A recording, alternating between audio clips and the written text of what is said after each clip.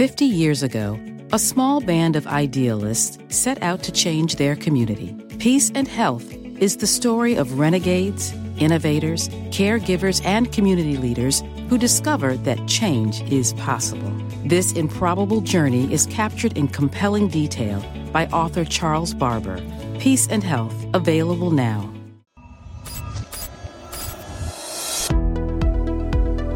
One of the more infamous signs at a rally in recent years was held by a person who had written, "Keep your government hands off my Medicare."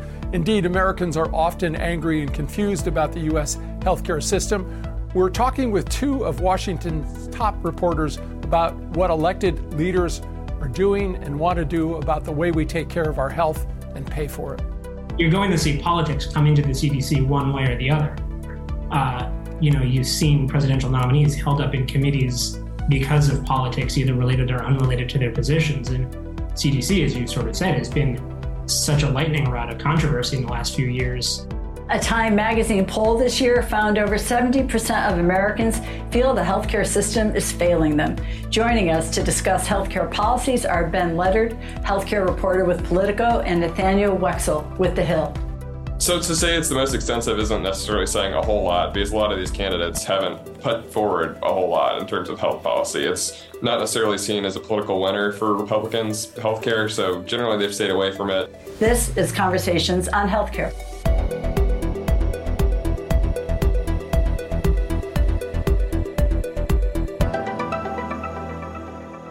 Well, welcome, Ben and Nathaniel, to Conversations on Healthcare. Thanks. Yeah. Thanks, Rick. Well, that's great. Of course, covering healthcare means keeping a close eye on Congress. And as we talk to you today, Republicans are still deciding who will be the next Speaker of the House. And it looks like it's coming down to two candidates, regardless of who they elect. Let's ask each of you to discuss how this disruption in the House is affecting healthcare policy and what the outcomes could mean for legislation and committee power. Who wants to go first, Ben? Happy to dive in. Yeah, so right now it's holding up a lot of reauthorizations and other health programs that lawmakers have been looking to reauthorize, including PEPFAR, the Global HIV/AIDS program, the SPORT Act to tackle the opioid epidemic, and the impasse on the speaker situation is threatening to make it more difficult to fund the government. With each day that passes without a speaker, it's another day that Congress can't focus on keeping the government open. And we have a little over a month now until November 17th, when government funding is set to run out. So neither Steve Scalise or Jim Jordan is necessarily a health policy wonk. So it may not matter a ton to health policy watchers which one wins. Although, Jordan, chair of the Judiciary Committee, is maybe more likely to push things towards a shutdown given his past. So we'll see, how that all plays out. Ben, following up on your reporting in Congress, you're tracking efforts on both sides of the aisle to boost transparency in healthcare. What would the legislation do, and what are the complaints about it?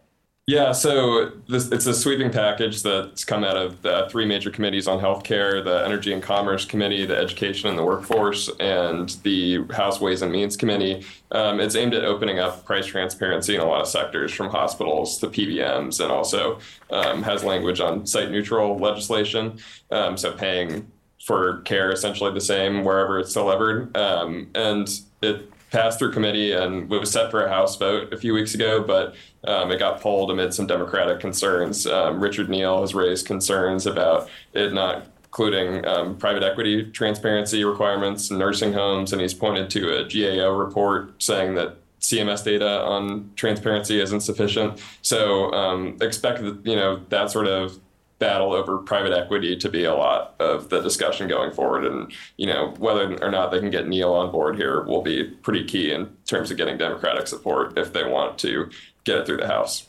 Nathaniel, let's go back to that first question. Your assessment of where we stand? I was also going to weigh in on this transparency package, too. It's just that this is also, it could be one of the casualties of this lack of a speaker is the vote was initially pulled. There was a lack of Democratic support, and there was sort of the battle over funding the government, and now we don't know who's going to be speaker. So again, we're not really sure when this legislation might get taken up.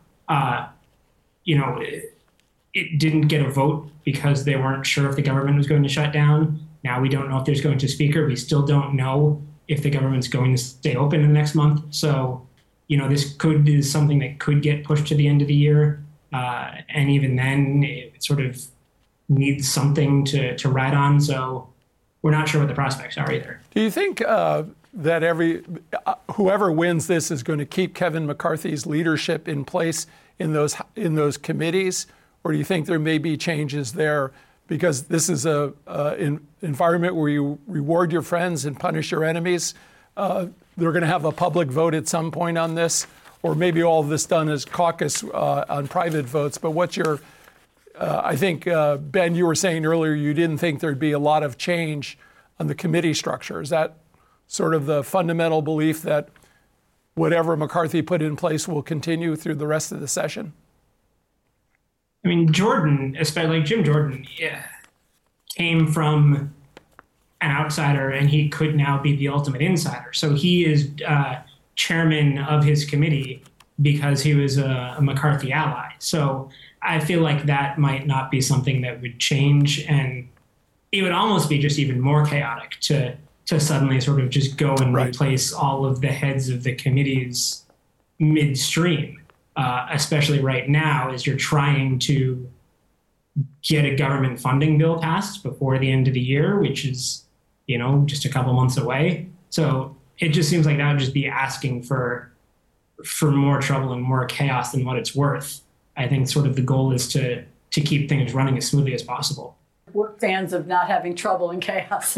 But Ben, I want to turn away from Congress maybe just for a minute. You've been tracking what you call a 2024 GOP candidates health policy checkup. You've reported that the former President Donald Trump has rolled out the most extensive range of healthcare policy proposals so far. So given that he's the Republican front runner, what do we know about his plans for health policy changes?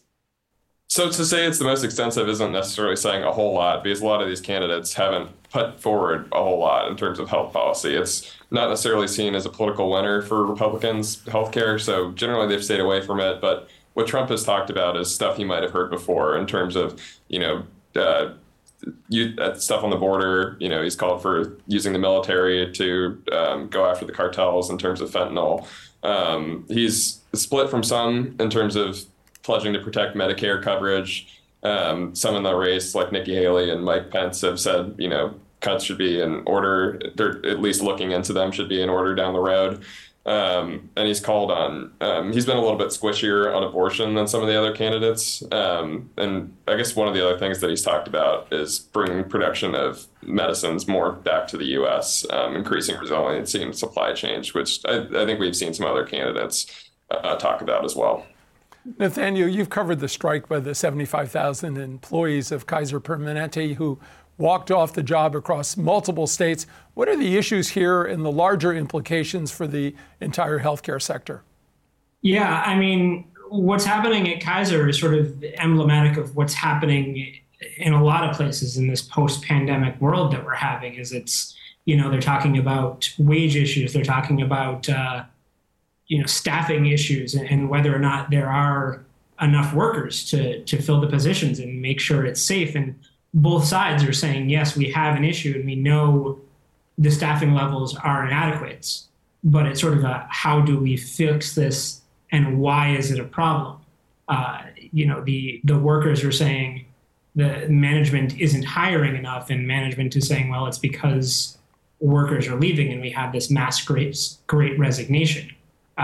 And you sort of see that as part of this broader labor push in the healthcare sector now in general. So, people are probably watching what's happening at Kaiser's, especially because it is one of the largest integrated care systems that we have in this country, where Kaiser sort of controls everything. So it's a lot of employees that are walking off the job. But, it was only a 3-day strike.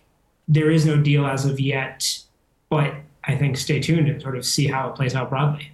In healthcare, they strike differently than the auto workers or others. They do strikes that are really focused on making sure that patients are safe. So they have some limitation about how long they can be out on strike by their own design. Is that fair to say? It seems that way. I mean, and the hospitals also said that, they're making sure their emergency rooms are staying open. So there are going to be, and people have been experiencing disruptions of care, especially in California, where Kaiser is such a dominant player in the health system. You're not going to see that as much over here in the East Coast in the DC, Maryland, Virginia region.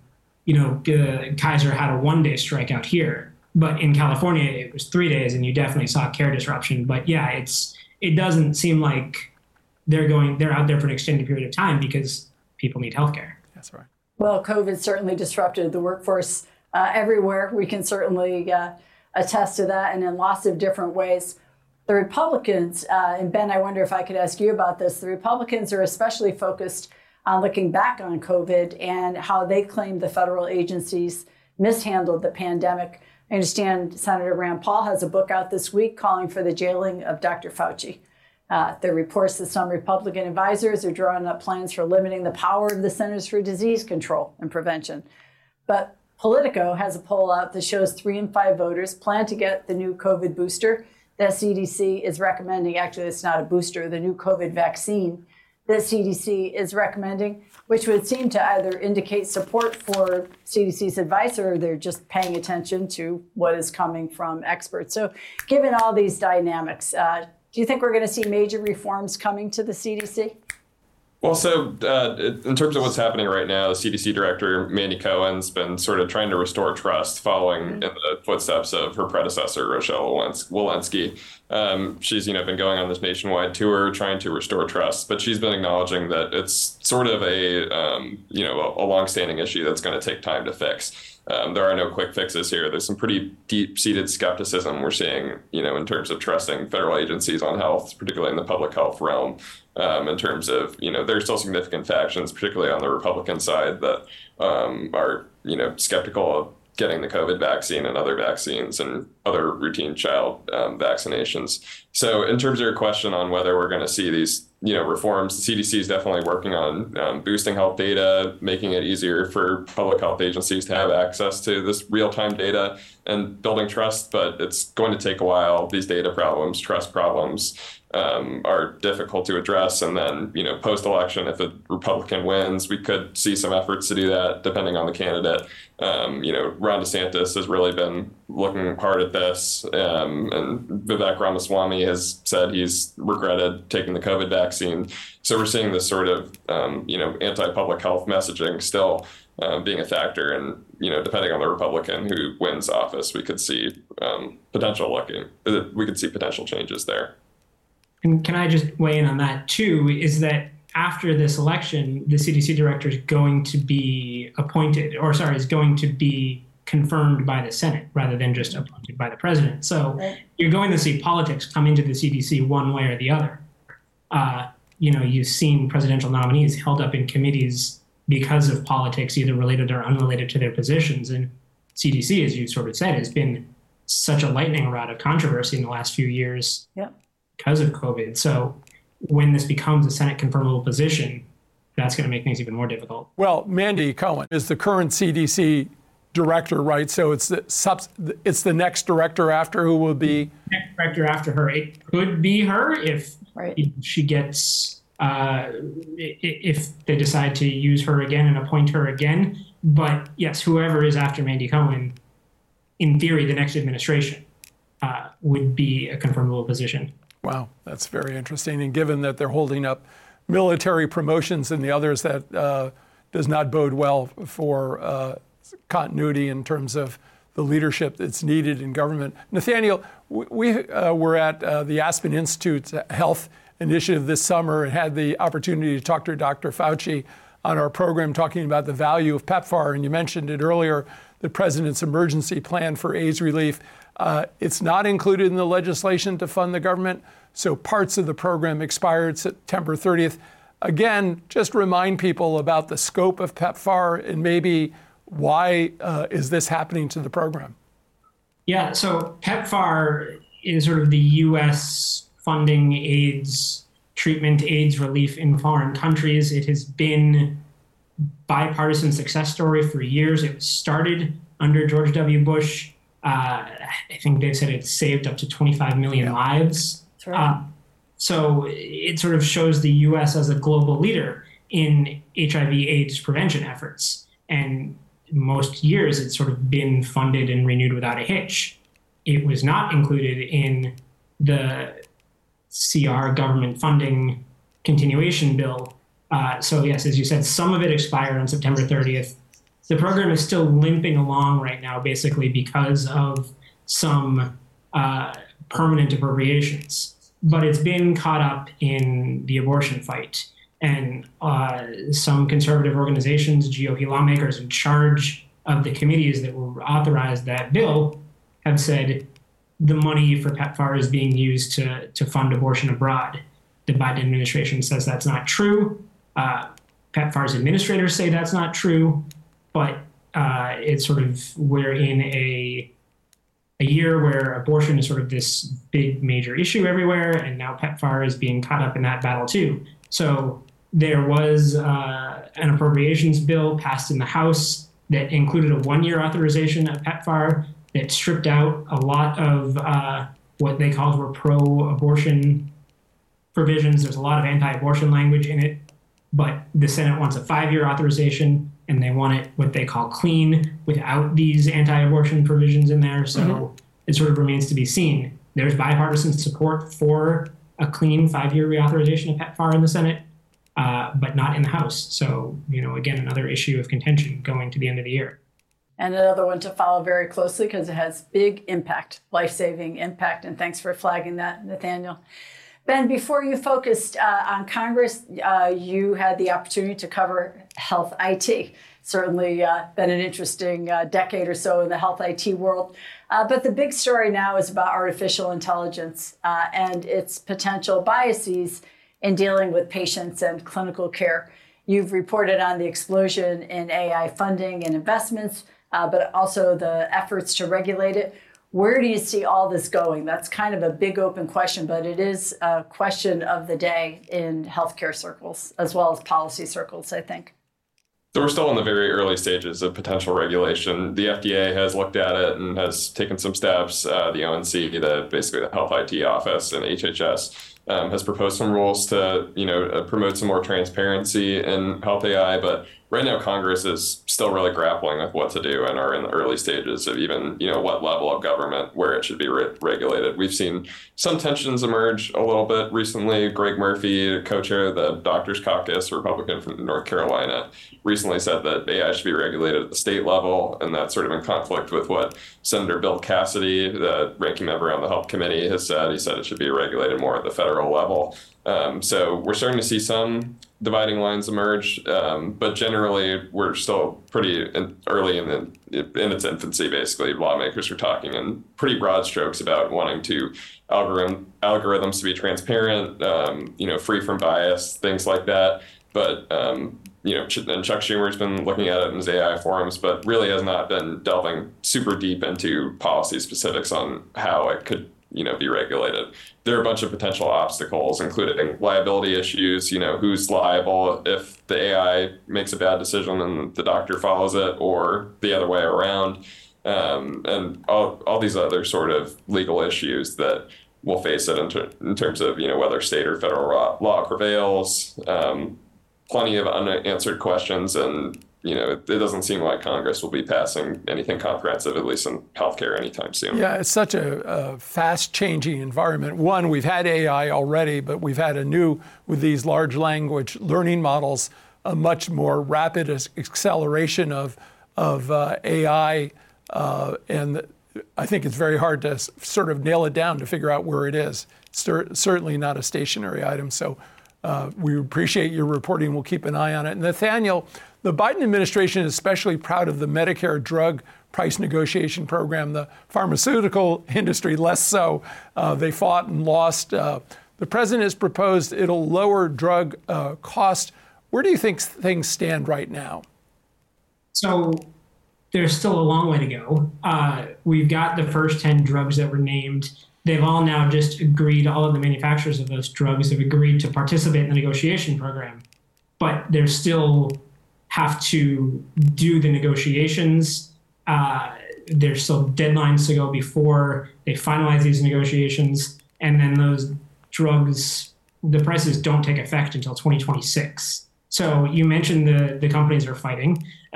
There was one loss initially in the U.S. Chamber of Commerce, but that lawsuit is ongoing. The Chamber of Commerce tried to essentially get the program paused while the lawsuit was ongoing, but a judge in Ohio said no, basically, that the program can continue, negotiations can continue. The lawsuit is still ongoing, but there are multiple other lawsuits in courts across the country. So the company has said they're participating reluctantly, but they're still fighting it too. Well, I think whatever administration delivers on those lower drug costs, particularly around insulin and things that are used so commonly, I think will score some big points with the American public.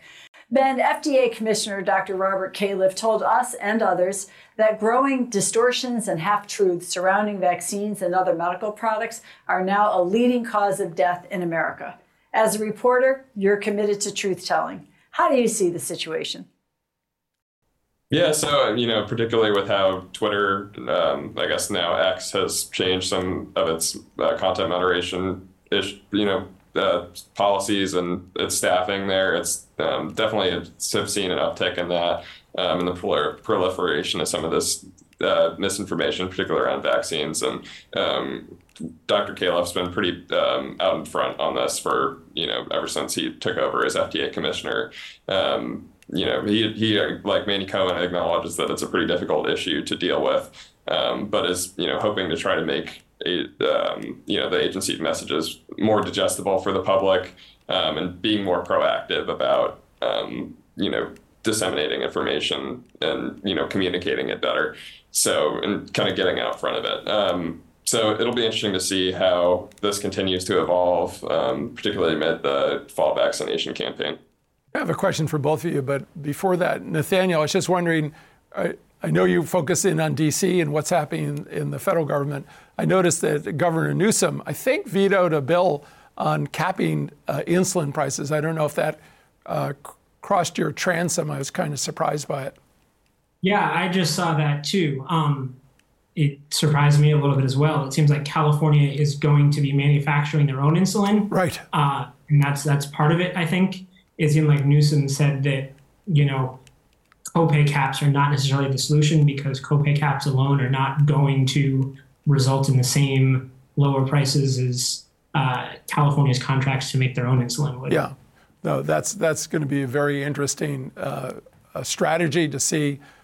Making your own insulin is sort of out of the box, and as many things are in California, so we'll keep an eye on it. But for both of you, we're facing another government shutdown, as you both mentioned, on November 17th, and many healthcare programs would continue.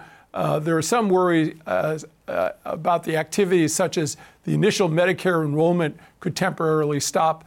I'm wondering if each of you could maybe look in your crystal ball and predict what do you think will happen in terms of a budget compromise? Do you think we're going to have a continuing CR through the rest of the year, or do you think they're actually going to be able to come up with a budget that addresses some of the pressing needs in the country?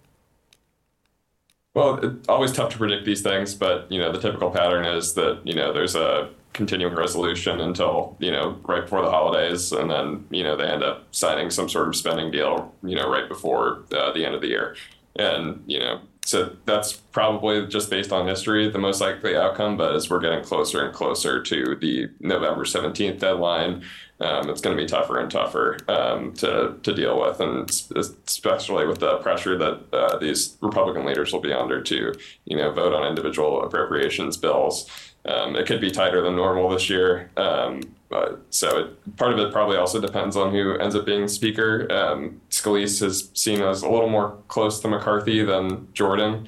So Jordan could have a little more room to maneuver here. And I think ultimately a lot of it comes down to whether the motion to vacate is still around in its current form, where one member can call, an up and down vote on the speakership.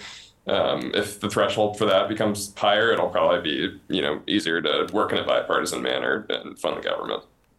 Well, maybe I could just get one last question in on a topic that is front and center so often in the news right now. And certainly when healthcare is mentioned in the Republican presidential contest, it's almost always to talk about abortion. Former President Trump suggested abortion policy should be left up to the states. That's upset some of the anti-abortion groups. Other candidates are calling on all states to pass a 15-week abortion ban. Florida Governor Ron DeSantis is highlighting his signing of an abortion ban 6 weeks after pregnancy. You've reported on the infighting among the different anti-abortion forces. Tell us what you found out. What are you hearing? What's the most common theme out there? Yeah, I mean, I think the common theme is there is no common theme. As you mentioned, there are groups that want a national ban. There are groups that want to leave it up to the states. It sort of depends on which one you talk to. One of the largest ones is Susan B. Anthony, Pro-Life America. They have said they will not back a candidate who doesn't endorse a 15-week ban. And you've got groups like Students for Life, which I think 15 weeks is not even close to enough. And they want personhood bills and life that begins at conception. So they're in favor of 6-week heart week bills. But all the candidates are they don't necessarily want to talk about the issue, except Trump seems to be the one to say, no one knows how to talk about it. No one knows how to win. I know how to win. I know what to do. So yeah, abortion is it's dividing a lot of people. It's dividing the anti-abortion movement. After Dobbs, there's disagreement of whether it's left up to the states or not. They still don't have a consensus. It's still going to be an issue in the Democratic primary, in the Republican primary, and for Democrats running too. Do you think it still has that energy on the national level, certainly on the state level, every time it's been put up? They've lost the votes there in very Republican states. What's your sense on the national level? Yeah, again, on the national level, it seems like Republicans in Congress don't really want to touch abortion. There was talk of bringing an abortion bill to basically codify the Hyde Amendment into law, which says no federal funding can go to support abortion, but that never materialized. Mm-hmm. It just seems like it's too much of a hot button issue for them to want to go near. Roe v. Wade was overturned. Sort of leave it at that. Ben, Leonard with Politico, Nathaniel Weixcel with The Hill. We want to thank you each for joining us today. And thanks to our audience. Be sure to go online to chcradio.com to sign up for email updates. And please share your thoughts and your comments about the program. Ben and Nathaniel will continue to follow you. Thank you for your great reporting. It's going to be a very interesting year. Thanks for having us. This copyrighted program is produced by Conversations on Healthcare and cannot be reproduced or retransmitted in whole or in part without the express written consent from Community Health Center, Inc. The views expressed by guests are their own, and they do not necessarily reflect the opinion of Conversations on Healthcare or its affiliated entities. 50 years ago, a small band of idealists set out to change their community. Peace and Health is the story of renegades, innovators, caregivers, and community leaders who discovered that change is possible. This improbable journey is captured in compelling detail by author Charles Barber. Cornell professor Dr. Joseph J. Finns says it reads like a novel, but it's all true. Peace and Health, available now.